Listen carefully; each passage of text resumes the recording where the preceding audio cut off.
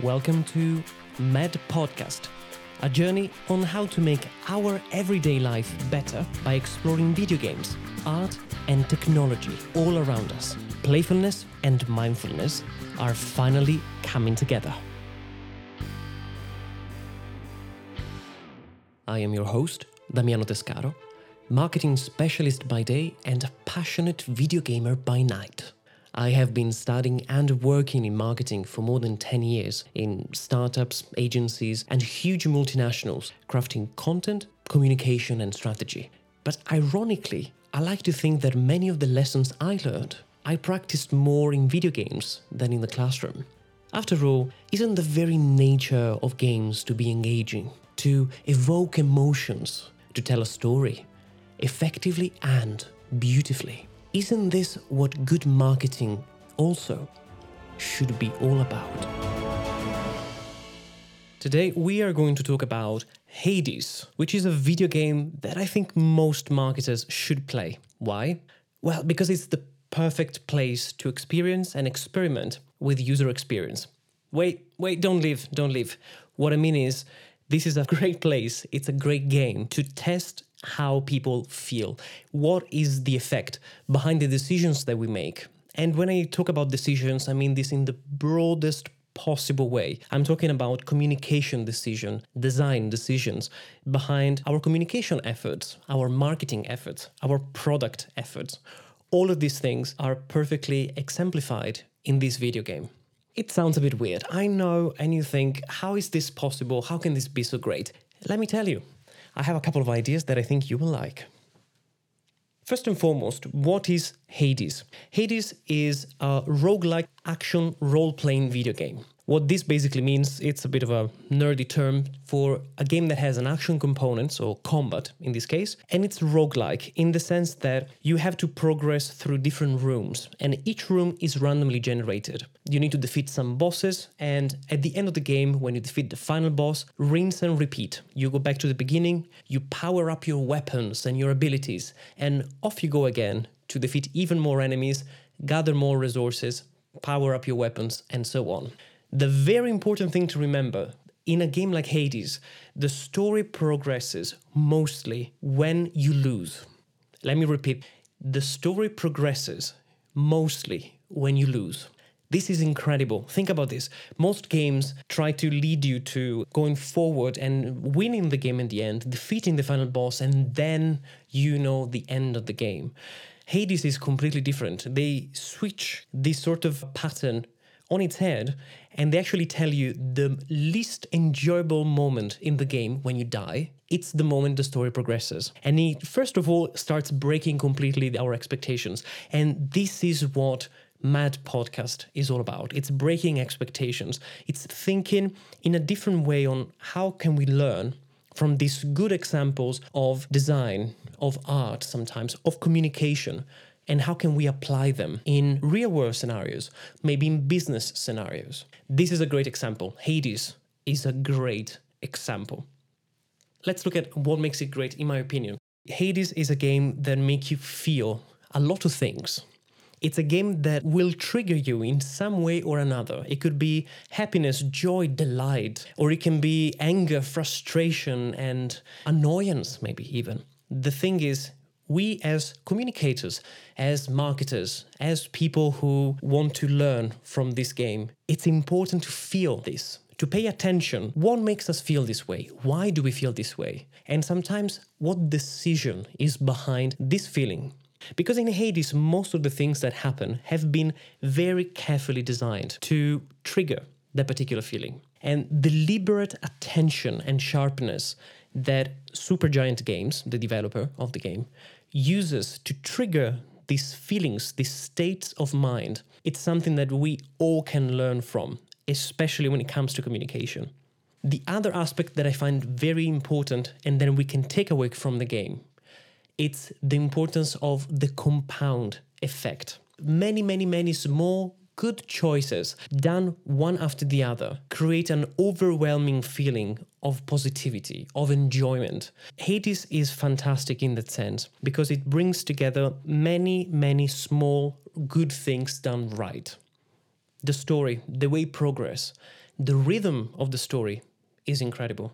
The way the combat feels, the customization options, the soundtrack, the art style, the voice acting, all of these little things put together make the whole experience feel really fantastic, wholesome. It's just a really, really good game. And translating this into our business situation where we can make also a lot of very small things done well. And if you play this game, you will see the result of how these right choices, made often, small choices, make you feel. And think, how can I make my customers feel the same? I think this is a very good rule of thumb in general for communication. Last but not least, one of my mantras, design, it's not about the graphics. Or not only. Design choices in this game are superb, and there is no end to the praise that I could sing to this game. Especially because not only the graphics is beautiful, but the design choice around what can you do and what you cannot do in this game. It's very deliberate, it's very specific, and everything has a reason. Understanding why certain choices in terms of design of the experience have been made is a critical step to understand why this game is so good, why the experience is so good. When do we create moments of interaction that give that feeling to customers, users, visitors, friends? These are very important aspects that Hades allows us to practice beautifully. Story time. I was wrapping up my 100th run of Hades, because again, you need to go through this room and win the boss many, many times to make the story progress. I was at my 100 plus time, I think. What happened is that I was completely absorbed in the rhythm of the game. You know, it was almost a mantra. It kept repeating itself in a very interesting way, and there was an array of new things for me to try that actually kept me going back and back and back and keep trying and trying and trying. What happened though is that after a while, I kind of forgot why I was doing that. I was just doing this because I was immersed in the experience. I was just having a really good time. So imagine that randomly, one time I got to the end boss, not in a really good state if I'm honest with you, like a bit beaten up, and something changes. A huge surprise happens, something unprecedented. And from that moment on, the game has completely changed for me. It's like playing a completely new game. And you may say, well, what happened? I cannot tell you because I don't want to spoil the game if you play the game. You should. But what I can tell you is that the only thing that changed is the story. You heard it right. It's not because I got a new weapon. It's not because I got a new power. It's not because there were new areas to explore. No. Everything was exactly the same. The story was different. Something happened in the story that flipped it on its head. And from that moment on, the reason why I was playing the game, my immersion in the game with the character felt completely different. I felt like I was there with him in a new way. And so the game itself, the reason why I kept grinding is the technical term for going through the levels and gathering resources, almost compulsive way. The reason why I was grinding was different. This motivation was not just the protagonist's motivation to do it, it was my own. Achieving this level of immersion, it's something incredible, and this game does it beautifully. This is very important, and it made me want to record this episode about this game precisely because of that. My surprise, the sense of surprise in breaking the pattern was huge. The memory that was created for me, now I will always remember this game for that moment. Not for the weapons, not for the customization things that every other game can do. No. It's for this story moment. Third is the fact that this is not a gameplay change. This is a motivational change. It's a context change. This reframing has powerful effects on everything else around it. It's kind of an underlying layer that is really powerful. And if we tap this layer, like the game designers did in Hades, if we tap this layer in our communication, we can as well frame our communication differently, talk to our customers in a different way. Now, if I would look at the reasons why Hades is so good, I would mostly say because it plays very well with our foreground and background attention. This is something that is critical for everything we do in life. There are things that call for our attention actively. So you need to take care of the child because otherwise it's going to kill himself with putting the fingers inside the plug on the wall. And things that don't require our attention. We leave the telly open just to hear voices in the living room while we are cooking, for example, even if we're not really listening. Or if you're driving. Driving is the ultimate background process. We don't really think after a while how to drive. We just know how to do it. It's automatic. This is a powerful mechanic that happens in the brain, and it's something that we as communicators, as marketers, it's something that is fundamental to understand how people really consume. The whole point is people's attention is limited, and playing with foreground and background attention, it's a very important skill to hone. This is why we're here. This is why we do the Mad Podcast. And this is why we use video game to practice. Because Hades is a game that lets you seriously practice and reflect over the foreground and the background elements of design choices. I'll give you 3 examples that for me are extremely powerful in this game that are very applicable also in real life. The first one, the very clever use of repetition. Repetition is a very important part because it's the background process of our mind. When we repeat something over and over and over, like driving, it just goes in the back of our mind, takes a lot less energy, becomes more automatic. It's something we don't really pay attention to. Something can be repetitive and still be enjoyable or interesting. Something can be repetitive and boring. So being careful on how to make something repetitive and interesting is very important. Hades does this very well. These patterns create a sense of familiarity. So it's not just kind of blind memory. It's more the sense of I'm familiar with something, and just the fact that I'm familiar with it makes me feel more relaxed, makes me feel that I can do this, or lowers my stress level because there is some sort of comfort in this familiarity. This is very important in a game like Hades because, as we said, the different rooms that you have to fight through are randomly generated, but they're still based on common patterns. So you're always able to recognize more or less the rooms, the traps that you're going to find very intuitively, and this allows you to spend less attention on the room itself and more attention on the combat, which is the most fun part. The other part that goes with repetition, of course, is the muscle memory.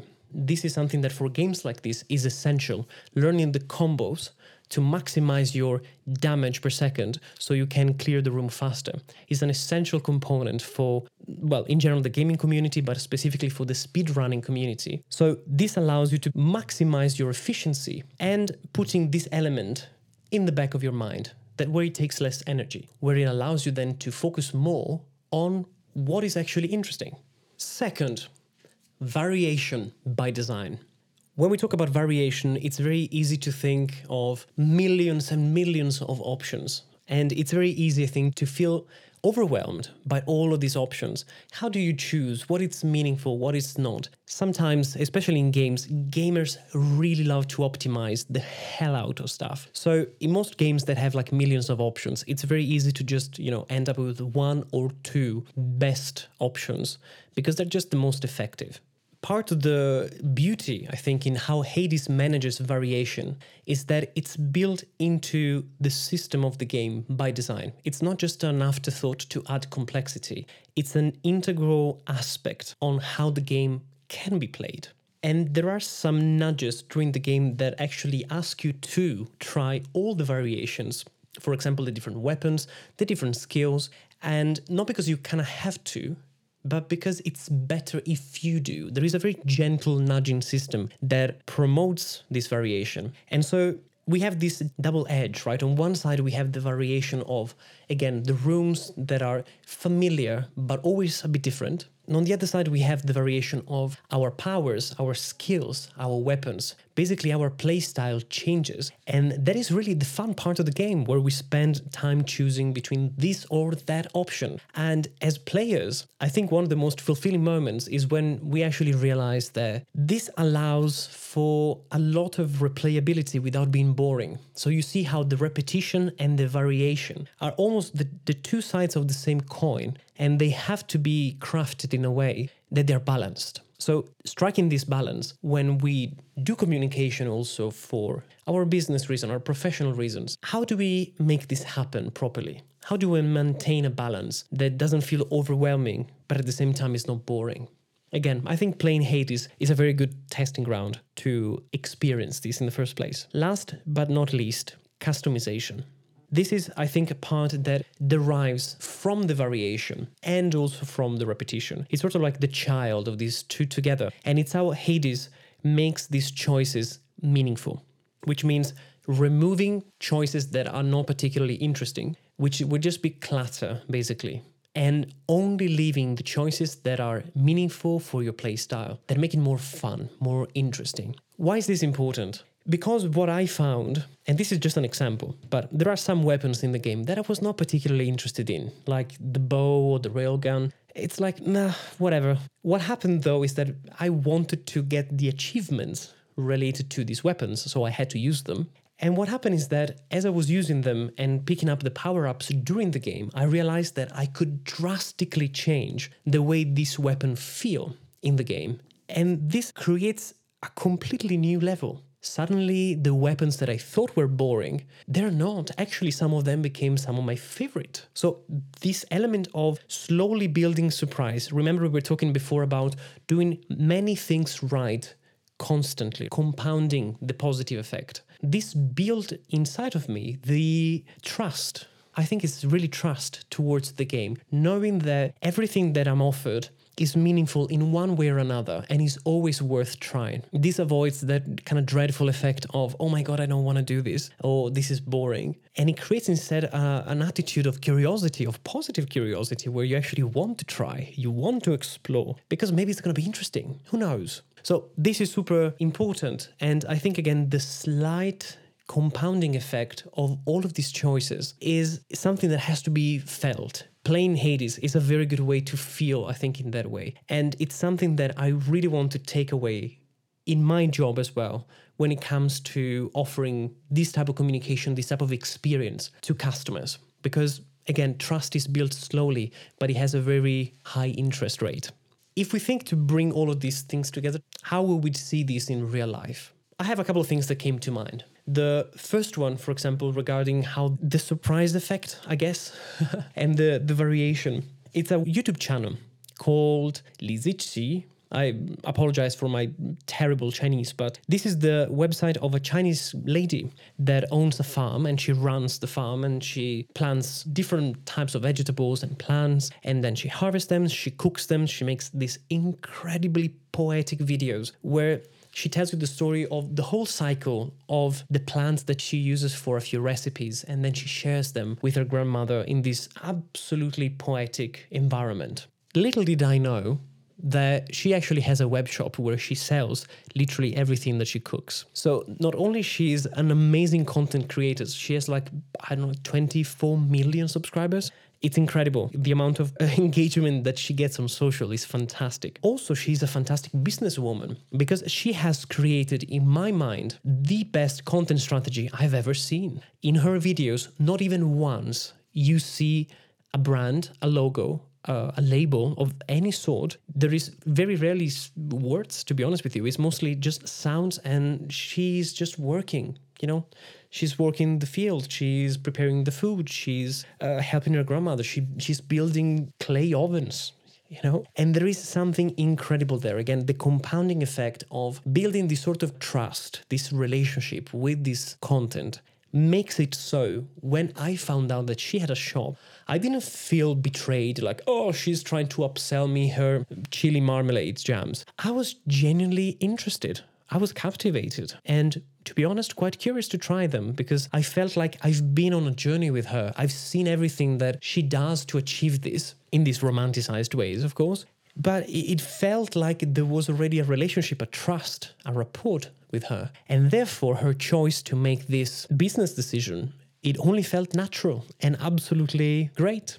Another example when it comes to customization is the Apple Watch Studio. If you go on the Apple website and you go to buy an Apple Watch, there is a very big banner that tells you Apple Watch Studio, create your own Apple Watch. And this is a page that comes before the price. It's shown to you. and you can choose, the size, the color of the watch, and then you can try all the models of armbands and see how they look like. And you're probably going to spend at least 10-15 minutes here because it's just fun to try all the different color combinations. It's actually proven psychologically that the more we customize, the more we interact with an object, the more we feel it belongs to us. Especially if we make the color choices, for example, it already feels more personal. Because what happens is then after you go through all of this customization and you're presented with the price, which, spoiler alert, is not cheap. But because your mind has already internalized the fact that now this is your Apple Watch because you spent the past 25 minutes customizing it, what you're going to do? Suddenly 500 euros? It doesn't feel like a lot, right? Super clever trick. An example on how customization in the right places reinforces a feeling of loyalty and a feeling of trust. Another example that I think is very interesting when it comes to variation and working between foreground and background elements. Think of apps like Uber or Airbnb or the Google homepage. Think of how they changed through times. They got simpler and simpler and simpler. They've actually been removing most of the items from their web pages or their apps. Why? Because they want to make the best use of the foreground attention that we give them. They want to maximize the effectiveness and the return of investment on the attention that we put there. So what they do is a conscious design choice of which elements belong to the background. So they have to be more automatic and almost kind of muscle memory to take less energy, and maximize the foreground elements to be enjoyable, delightful, useful. I think the best example is really the Uber page when you book an Uber and you're just waiting for it. And it shows you the map and it shows you who's going to pick you up and the car and the plate number. All of these things are designed to build the confidence, make you feel like I need to get somewhere quick. Here's the information that makes me feel confident that I will find the driver as soon as he arrives, which I think is a fantastic example of playing with the foreground and the background attention.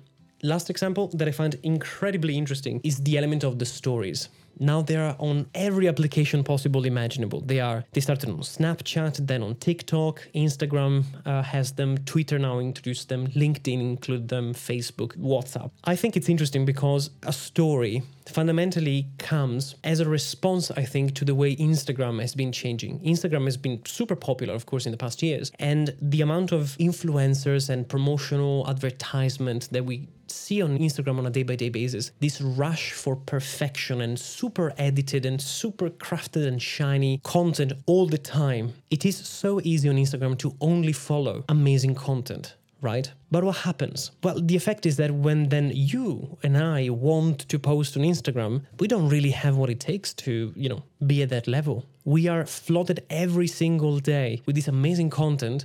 And then are you really going to post your selfie with like a crappy camera? Of course not, because it's kind of shameful. Deep inside, you know that it's not good enough. And people are going to compare that with the rest of the shiny, amazing things on Instagram. So what is the response to this? The response is Snapchat. And then the response was TikTok. The response to over-edited and super shiny content is the hyper-realistic amatorial content, the quintessential unedited raw footage that simply focuses on the content. You dance, you dance. You make jokes, you make jokes. You do something silly, you do something silly. It's quick, it's meant to be spontaneous, it's meant to be disposable, but at the same time it's also meant to be true.